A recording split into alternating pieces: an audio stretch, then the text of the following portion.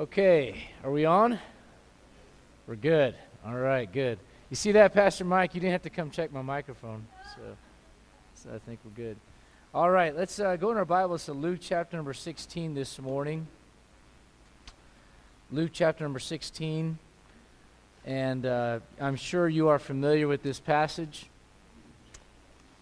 If you can listen to a verse quoted from 1 Samuel and figure out where it is, you probably know where Luke 16 is just fine. So, Luke chapter number 16, I feel like every time I get up I need to say thank you again, just because the hospitality here has been second to none, and this church has been very gracious and very kind and welcoming, and I just want to say thank you again for all of that. Luke chapter 16, I believe everybody here will be familiar with this passage of Scripture, but I want to read it anyways. What I've learned is, even with the passages of Scripture that we know very well, they bear repeating. And there's a reason why, as preachers, we say when you're done reading your Bible, you read from Genesis to Revelation. And then what do I do when I'm done reading it? Well, you start over. Amen? Start back over in Genesis. There's a reason for that, because this book is alive. And there's so much you can get out of reading this book over and over and over. And so this is a passage I'm sure you know, Luke chapter 16, starting in verse number 19.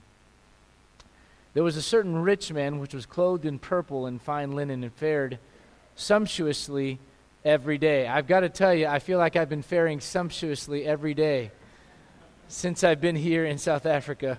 And there was a certain beggar named Lazarus which was laid at his gate, full of sores, and desiring to be fed with the crumbs which fell from the rich man's table. Moreover, the dogs came and licked his sores. And it came to pass that the beggar died and was carried by the angels in Abraham's bosom. The rich man also died and was buried. I'm thankful that when I die, I'll be carried and not just buried. Amen? And in hell he lift up his eyes, being in torments, and seeth Abraham afar off, and Lazarus in his bosom. And he cried and said, Father Abraham, have mercy on me, and send Lazarus, he may dip the tip of his finger in water, and cool my tongue, for I am tormented in this flame. But Abraham said, Son, remember that thou in thy lifetime receivest thy good things, and likewise Lazarus evil things. But now he is comforted, and thou art tormented. Beside all this, between us and you there's a great gulf fixed, so that they which would pass from hence to you cannot. Neither can they pass to us that would come from thence. Then he said, I pray thee therefore, Father, that thou wouldst send him to my father's house. For I have 5 brethren, that he may testify unto them, lest they also come into this place of torment. Abraham saith unto him, They have Moses and the prophets. Let them hear them. And he said, Nay, Father Abraham, but if one went unto them from the dead, they will repent. And he said unto him, If they hear not Moses and the prophets, neither will they be persuaded, though one rose from the dead. Brother Armand, would you please ask a blessing on the Word of God?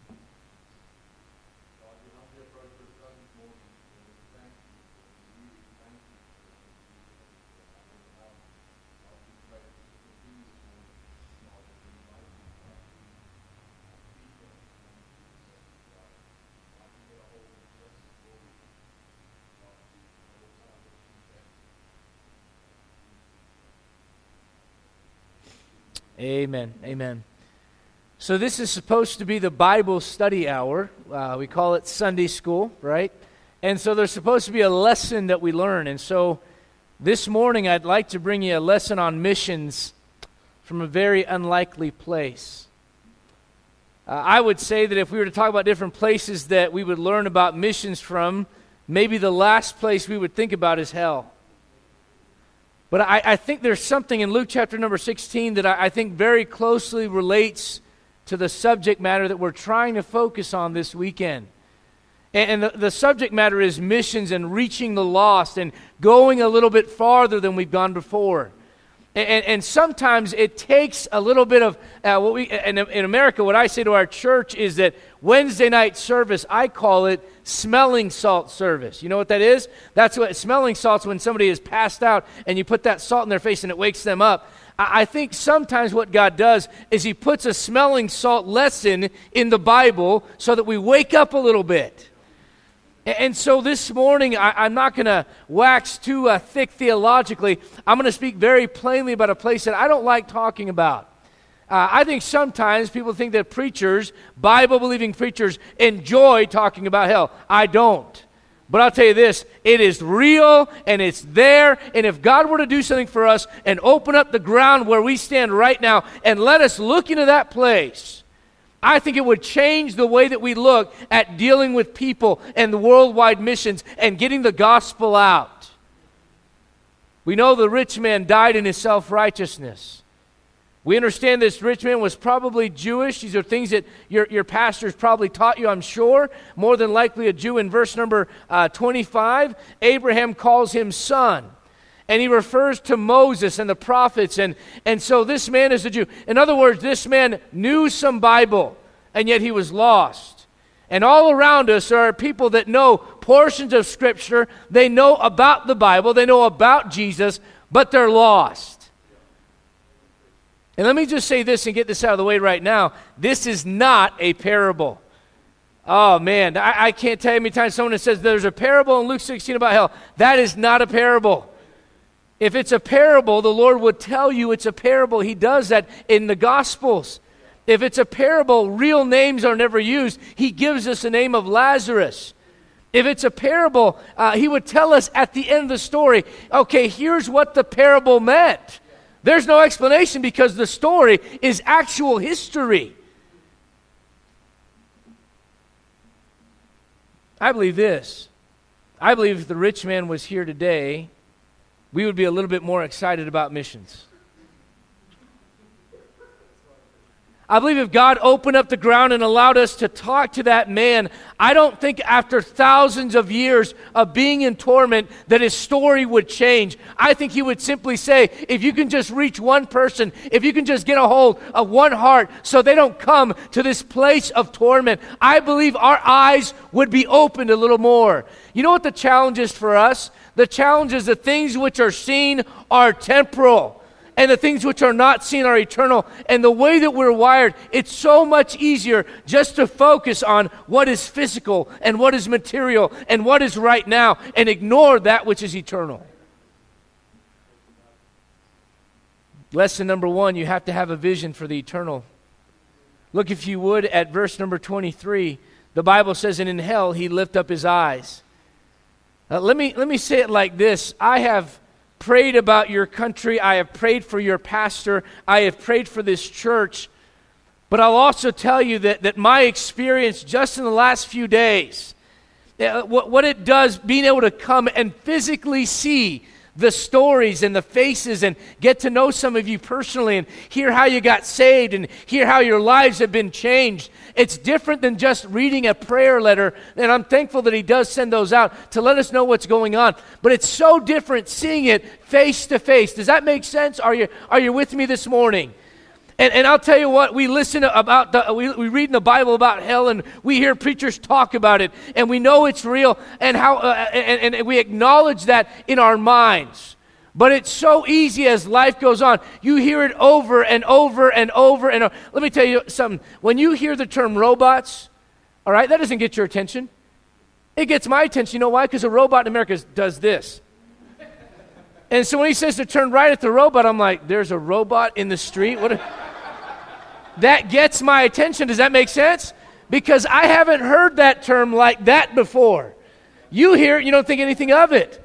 And after a while, after you've been in church for a while and you've been grounded and discipled, you'll hear about hell and you hear about hell. But if you're not careful, it becomes sort of this place that's way out there. And listen, there are people right now burning in hell forever and ever and ever and ever. And it is our job to warn the souls that are alive right now so they don't go. Lesson one is you got to have a vision for the eternal, and that man had that vision. You say, why? The Bible says he lifted up his eyes. The Bible tells us, Jesus tells us, to lift up our eyes. Why? And look on the fields. Why? For they are white already unto harvest. You say, what is this place that we look at? It's a place of realization. You say, what do we realize when we look at hell? It's forever. We know that the doctrine of annihilation is false. We understand that the Bible does not teach that once you go to hell, poof, that's it. You burn and then you're gone and you dissolve into the elements of the universe. That is not what the Bible teaches at all. You have an eternal soul.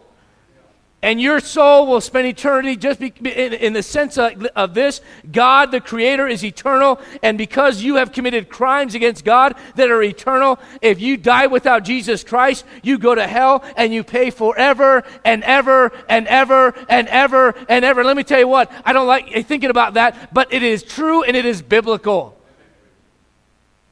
You know what I like to think about? I like to think about the throne room of God and the 4 and 20 elders and how they say, holy, holy, holy, and they worship him forever and ever and ever and ever. I'm thankful to be on this side of eternity, amen? But I'm going to tell you what, this side is just as real as this one.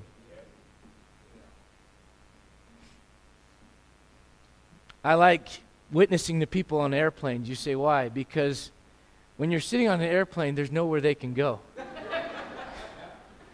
You know, I've had those conversations with people, and it makes it really easy when you pull out your Bible and it's like plop. You know, there's your Bible, and you can just see out of the corner of your eye they're looking at you like, what is this weirdo doing? And why are they reading that book? But it makes it very easy to have conversation. So where are you traveling? Oh, I'm going somewhere to preach the gospel. Do you know what the gospel is? And their eyes get about that big, and they realize I'm trapped and I don't know how to get out. I like to get the aisle seat. That way, if they have to go to the bathroom, they have to go around me. There was a young Christian that was on an airplane, and she opened up her Bible, and she's reading her Bible, and there's an intellectual man that sat next to her, and this intellectual man said, do you really believe that book?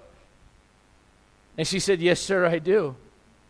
You mean you believe Jonah and the whole Jonah and the whale thing, and Jonah got swallowed by a whale, and, yes, I believe that. Oh, come on. How did that happen? I don't really understand all of it, but I'll find out when I get to heaven. The man says, lady, okay, fine. What if Jonah isn't there? She said, then you can ask him when you get where you're going.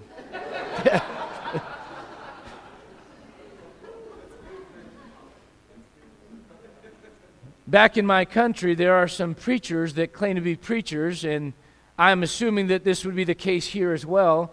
They claim to be Christians, and I use that term very, very loosely. The Bible defines Christians for us not only as those that have placed their faith in Christ, but those that have continued on in discipleship, according to Acts chapter number 11 and verse 26. We understand that. But the way that the world uses that term Christian is very loose. And there are some Christian preachers in my country that really don't want to act like it's real. There's a man named Rob Bell. He's a false prophet, I would say. And here's what this guy says. When asked about hell, listen, man, if I had the chance and someone put me on the news where potentially 100 million people could see my face and hear me talk about the gospel, and they ask me, is hell real? I'm not going to go, well, I don't know. No one really knows. I'm not sure who goes there. I'm going to say yes, and I don't want you to go, and I don't want you to go, and I don't want you to go, and you don't have to go. This man, when he's put in that position, here's what he says. Well, what's interesting is that the New Testament writers keep saying that Christ holds all things together. So they spoke of a universal Christ, a Christ consciousness that holds all people together. What does that mean? Nobody knows. That all people are already present in this Christ consciousness. So are there people who've never heard of Jesus? Of course there are, he says. But he rejects the notion that individuals who haven't heard about Christ or who reject Christ would be punished for not believing in him. At the heart of Jesus, this man says, the message is a trust that there's a universal grace and love greater than any one tradition. You know what that means? Absolutely nothing. He's not saying anything. You know what he's saying? There's no hell. Don't worry about it. A man that claims to be a Christian that holds this book. Now, we would look at that, and that should upset you if you're a Bible-believing Christian. That should stir you up a little bit. It should bother you. And at the same time, we go, man, I can't believe that this man would try to explain hell away. But when we have opportunity, as the Bible says, to do good, yes, especially in the household of faith, but to do good unto all men, and to give the gospel, and give to missions, and to get the word of God out, and to witness to your coworker, and talk to the person on the street that God burdens you about. When we get that opportunity, we say, no, God, I'll do that later. No, God, I'll figure that later on. God, I don't have time for that right now. We'll get to that some other time. When that happens, you're doing the same thing that man does. You're saying in so many words, God, it is not as real as you say it is.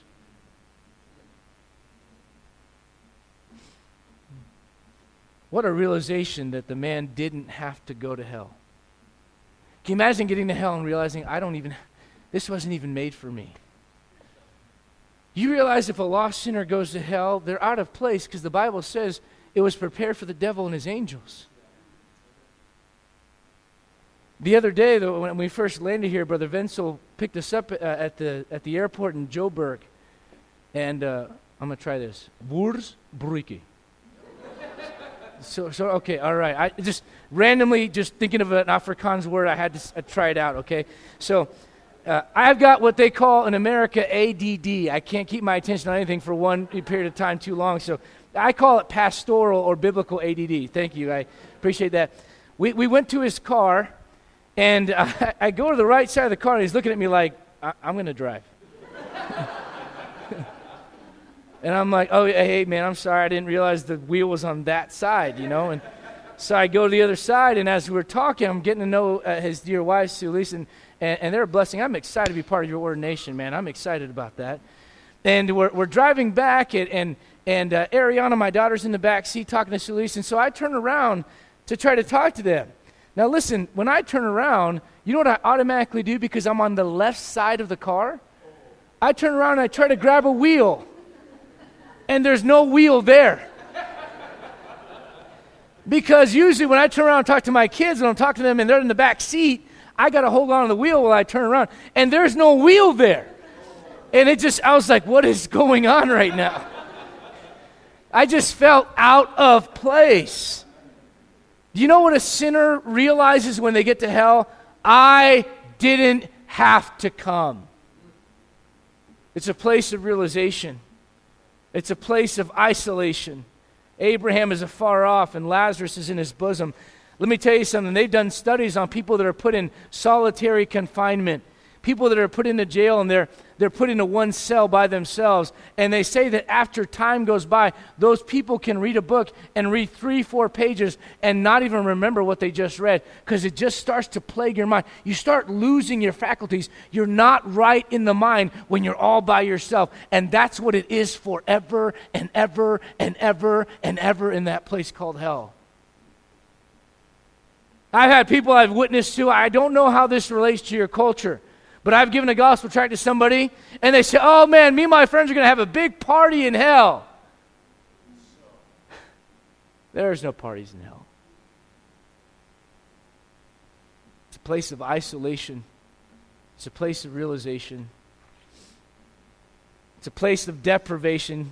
You know what he says there in this chapter? Look, if you would, at verse number 24. And he cried and said, Father Abraham, have mercy on me, and send Lazarus that he may dip the tip of his finger in water and cool my tongue.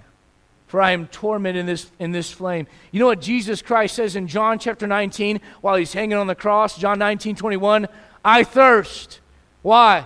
He is suffering the agony of the pain and the sorrow and the payment of sin, of the sins of mankind there on the cross. God's wrath is being poured out on him, no differently than a man suffering in hell. And he cries out and he says, I thirst.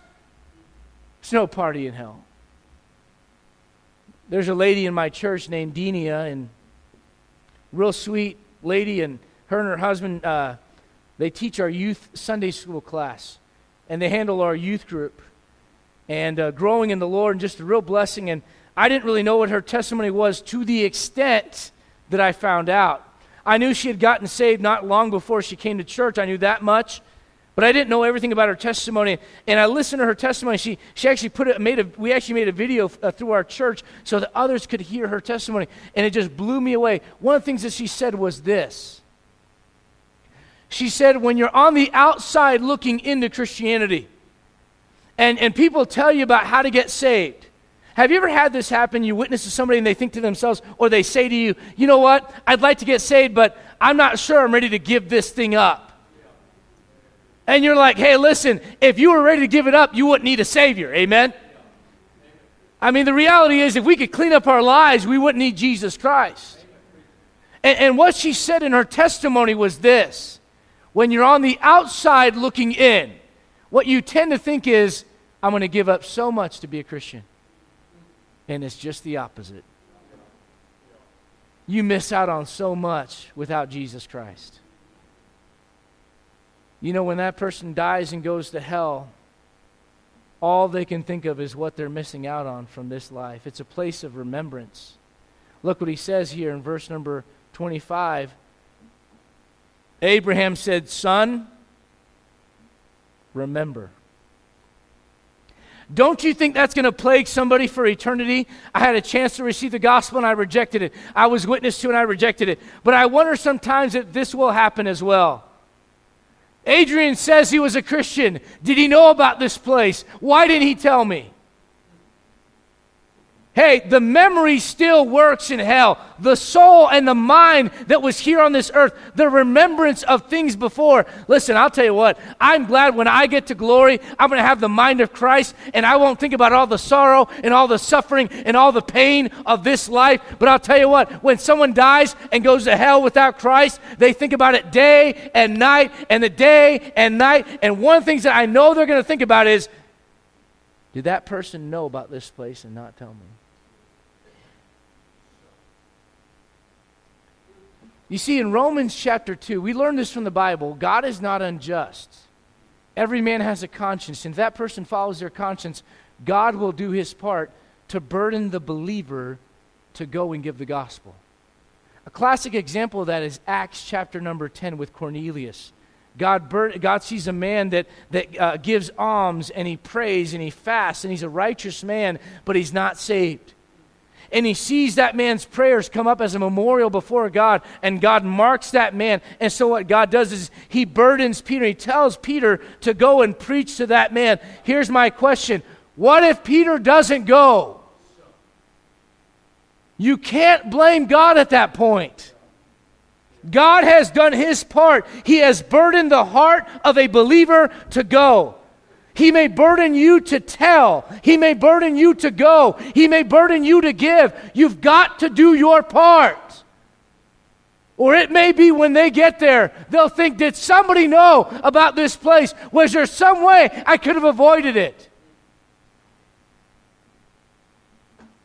It's a place of remembrance. We see lesson number 1, you've got to get a vision for the eternal. Can I give you lesson number 2? There's a difference between God's people and the world's. There's a separation there. Look, if you would, at verse number 26. Can I say it like this? To reach the world, we have to be different. The Bible says, if some have compassion, making a difference. You cannot make a difference unless you are different. When we understand doctrinally, this is not how things are now, but before Christ was buried and rose again from the dead and led captivity captive, we know that in the heart of the earth there was hell and there was Abraham's bosom, but there was a great division that lined between both of them, so that this person on this side could not cross over there, nor could this person on this side cross over here. What does that remind us of in this life? For us to reach the world, there needs to be a line of distinction between us and them.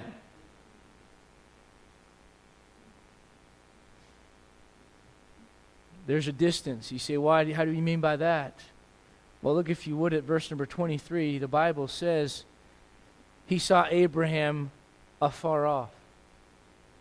Listen, I believe this. I believe you ought to be close enough to the world to give them the gospel, and that's about it.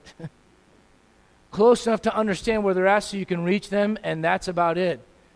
You will never, I'm telling you, I've watched this, and I just want to encourage, I've seen so many good things. You guys are a great church, and you're doing wonderful things for Jesus Christ. I want to encourage you, keep going on the path that you're going. Keep following your pastor's leadership. Here's why. There are a lot of churches that I have seen that used to do right, they used to preach the gospel, and somewhere along the way, somebody thought, you know what? Here's what we're going to do. We're going to be like them to reach them. It has never worked. There's distance. There ought to be distance. Let me say this. There ought to be division. Verse 26, between us and you, there's a great gulf fixed. You know the verse, wherefore come out from among them and be ye separate, saith the Lord, and touch not the unclean thing, and I will receive you. I understand that there are some people that can take that to an extreme and are pharisaical in their approach to others. I'm not discussing that. I'm not talking about that. But the Bible does say, Paul, a servant of Jesus Christ, called to be an apostle, separated unto the gospel of God. It's not just a matter of saying, I won't do this, I won't do that, I won't do this. Here's what it is. I won't do those things because I want to be dedicated to this. Now look, I got to admit some things to you. I don't know much about rugby. I know it looks like a lot of fun. Last night there was some kind of game going on at the university. Would that have been rugby? Cricket? They got that excited about cricket? Man. I don't know much about cricket. I don't know much about rugby, but I know a little bit about American football. Today kicks off American football back in the U.S. So I got members of my church texting me saying, we're going to beat your team. I'm thinking, what time is it right now? You should be sleeping and getting ready for church. Apparently their leader has not taught them well. There's a famous football player named Tom Brady. Anybody ever heard the name? Okay, all right. It's like basically close your eyes for the first 15 games of the season, and the last game of the season they win everything every year, it seems like. Tom Brady, well-known player. You know, Tom Brady's, as far as I know, he's lost without Jesus Christ. But you know what I learned about Tom Brady? He doesn't drink alcohol. He won't go to parties. And there's a list of things he won't do. You say, why? He wants to be the best of the best in his craft. It's not so much that he has some kind of religious approach to any of that. He doesn't have a conviction about any of that stuff. He just wants to be the best guy on the field in the best condition to win the game. And if a lost man can be that dedicated to a game where men run around in tight pants, he is separated from some things to be separated to something. Lesson 2, there ought to be a difference between God's people and the world's. Lesson number 3, there ought to be some sorrow over lost souls. Look, if you would, at verse number 24. I want you to look at the first 3 words in that verse. I don't know. I don't know your heart. But I would question you and I would ask you this. When was the last time you shed a tear for somebody else? You know, sometimes, even in ministry, it's easy to go through the motions. Okay, I read my Bible. I did this. I go to Bible school. I'm at church. And every once in a while I'll just say, God, would you break my heart for the people around me? God, would you allow me to cry again for the people that are lost, not just here in Potch, but Lord, all around this world. God, would you take my heart, Lord, would you make it tender? Would you make it soft? Would you let me see what you see when you look at a soul? God, would you break my heart for those that don't have what you've given me? The Bible says, and he cried. Look with me, if you would, at Ecclesiastes chapter number 4.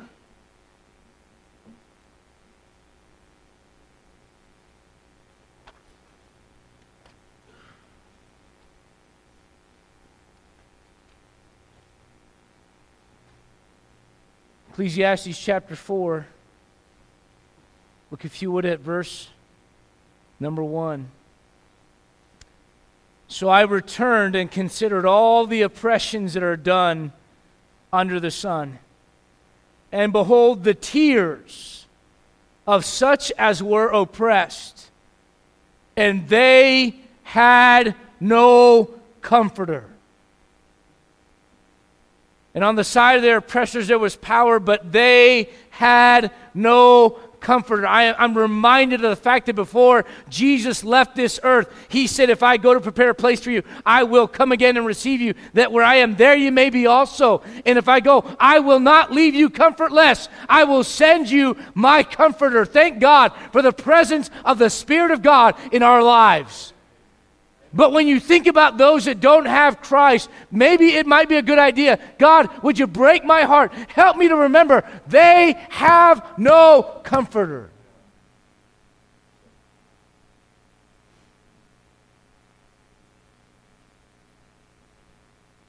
I'm thankful that in the stillness, have you ever had a moment in your life as a believer where you realize you have messed up and you've messed up big? Aren't you thankful for your eternal security? Thankful for that. But there have been times where it's just like, Lord, I have messed up. And then the tears start to come, and I'm just thankful for the Spirit of God moving in and saying, it's under the blood. It's under the blood. It's under the blood. Son, you can rest now. Son, it's taken care of. I am thankful for the work of the Holy Spirit of God in my life.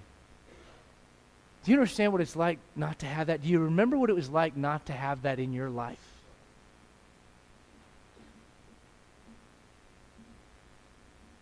It's a cry of mercy, and it's a cry of memory. I believe this. I believe the cry that man gives, the Bible says, and he cried. I believe it's very similar to what happens with Peter when Peter locks eyes with Jesus Christ, when he denies the Lord, and automatically he remembers the words of Christ, and it causes him to cry. This man cries out in hell. Here's the unfortunate reality for this man. It's too late. Do you realize of all the places in the universe, God's mercy is boundless, and it can touch any place except for a soul that's in hell? There's no mercy there.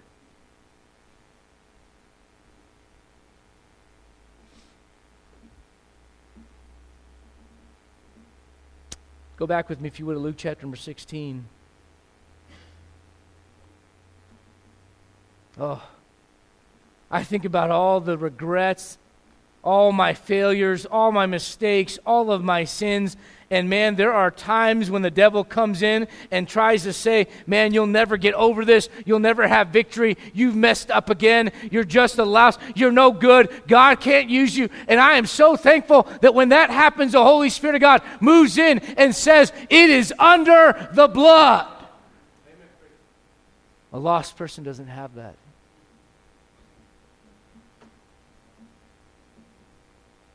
I don't know how it is in South Africa. I know this. I know in the United States of America, depression and anxiety is just through the roof. And a lot of people, many more than used to be, are taking medications for things that years ago we would just try to lean on the Lord to have help with. And I'll be very careful how I discuss this. I don't know where everybody's at on this. I'll simply say my country is eaten up with anxiety and depression. You know where I think some of that comes from? I think some of that comes from the guilt of sin and having no comfort in life.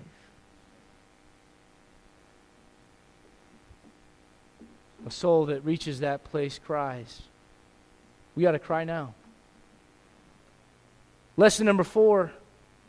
We learned this about missions from hell. There should be some pleading for others to know the truth. Look, if you would, at verse number 27. Then he said, I pray thee therefore, Father, thou wouldest send him to my father's house. He had a concern for his house. I will tell you, listen, that the Bible says the harvest is plenteous, but the laborers are few. I was talking to Brother Dobbins about this the other day, and I admitted to him, I said, brother, I've got a confession for you. I have prayed for you. I have prayed for your ministry. But one thing I have not prayed for specifically for you, my brother, is that God would send more laborers into your harvest. And I admitted the same thing to your pastor. And God has burdened me. God, would you please send more laborers to South Africa? God, would you send more laborers to Zambia? God, would you send more laborers to the United States of America? God, would you send more laborers into all of your harvest? Why? Because somebody's got to plead for somebody to go. He pleaded, would you send somebody?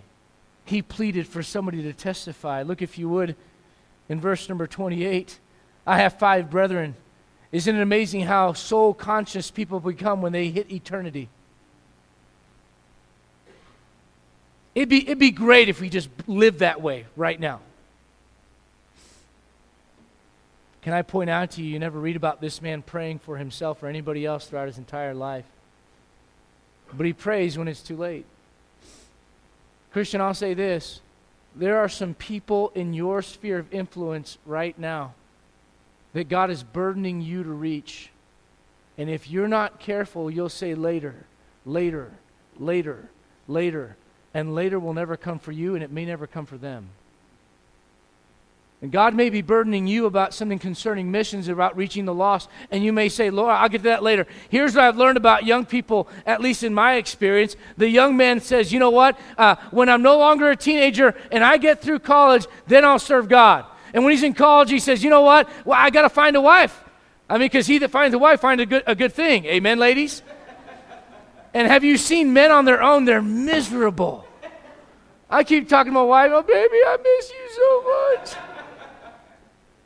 And then he gets a wife and he goes, Lord, I'll serve you. But you know what? We've got kids on the way and I'm busy working now. And then he works. And he's got a job and he's got a career. And he works that job and he works that career. And he says, you know what, God? When I'm retired, I'll serve you. He gets to retirement and he's old and then he dies and he doesn't do anything for the Lord. It's a story of many Christians. You see what happens? They lose sight of the fact that somebody needs to go. And somebody's got to tell.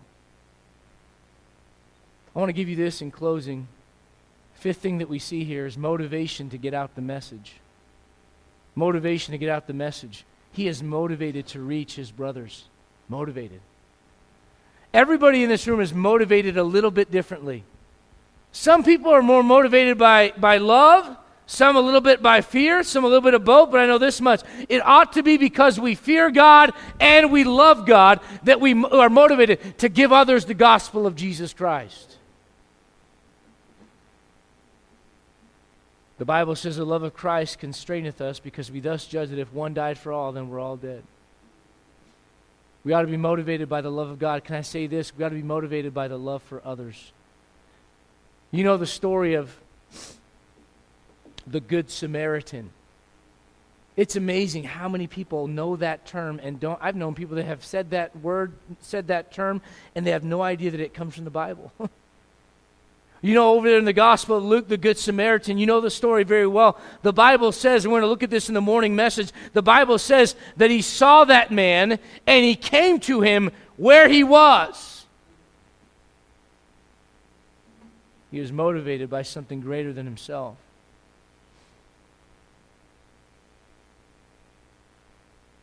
I don't know what you're motivated by, but I pray that somewhere in that list of things you are motivated to reach the lost of the gospel of Jesus Christ. Because you love God. And because you love them.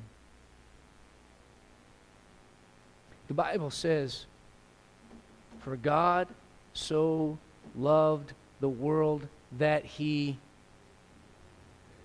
Husbands! This is why all the ladies go, amen, preacher. Husbands, love your wives. Now listen, I'll be honest with you. When I read that verse, I would be okay if he just stopped it right there. But he didn't stop it right there. He goes on and says, as Christ loved the church. There have been times where me and my wife were in the same car, and I like it a little bit colder, and she likes it a little bit hotter, and she goes, honey, can we just, and I'm like, oh, come on. She goes, and you love me like Christ loved the church, huh? I've got to bring her here to meet you. You got to meet her sometime. She's hilarious, but here's the point. Christ loved the church and gave himself for it. There's motivation in hell to reach the lost. If God were just to give us 5 minutes this morning to look in that place and see the smoke and see the souls and hear the cries and smell that sulfur and understand what that place is and hear those people cry. I know they've been crying for thousands of years, and hear them weeping for their family and weeping for their loved ones and weeping for somebody to go and somebody to testify and somebody to go and labor in God's harvest, and to see that for just a little bit, and God goes, okay, that's enough. I think maybe we'd learn a little bit more about missions. Pastor Mike, would you come?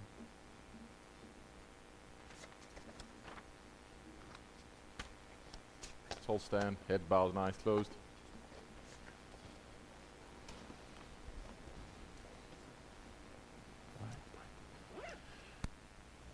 Lord, as we just heard this message, God, might this be grounded deep in our hearts. God, please, might we take this message and as the verse up there says, Lord, not just be hearers of this word, God, but doers. Might we actively, God, pursue this message, God. Might we actively think on this message as through the weeks to follow. Lord, and might that not just be something that we do, Lord, but might that be our lifestyle. Lord, might we grow used to laboring in your word and laboring in your field, God. And in the end, might we have the privilege of reaping these souls, God. Please help us. We pray it in Jesus' name. Amen.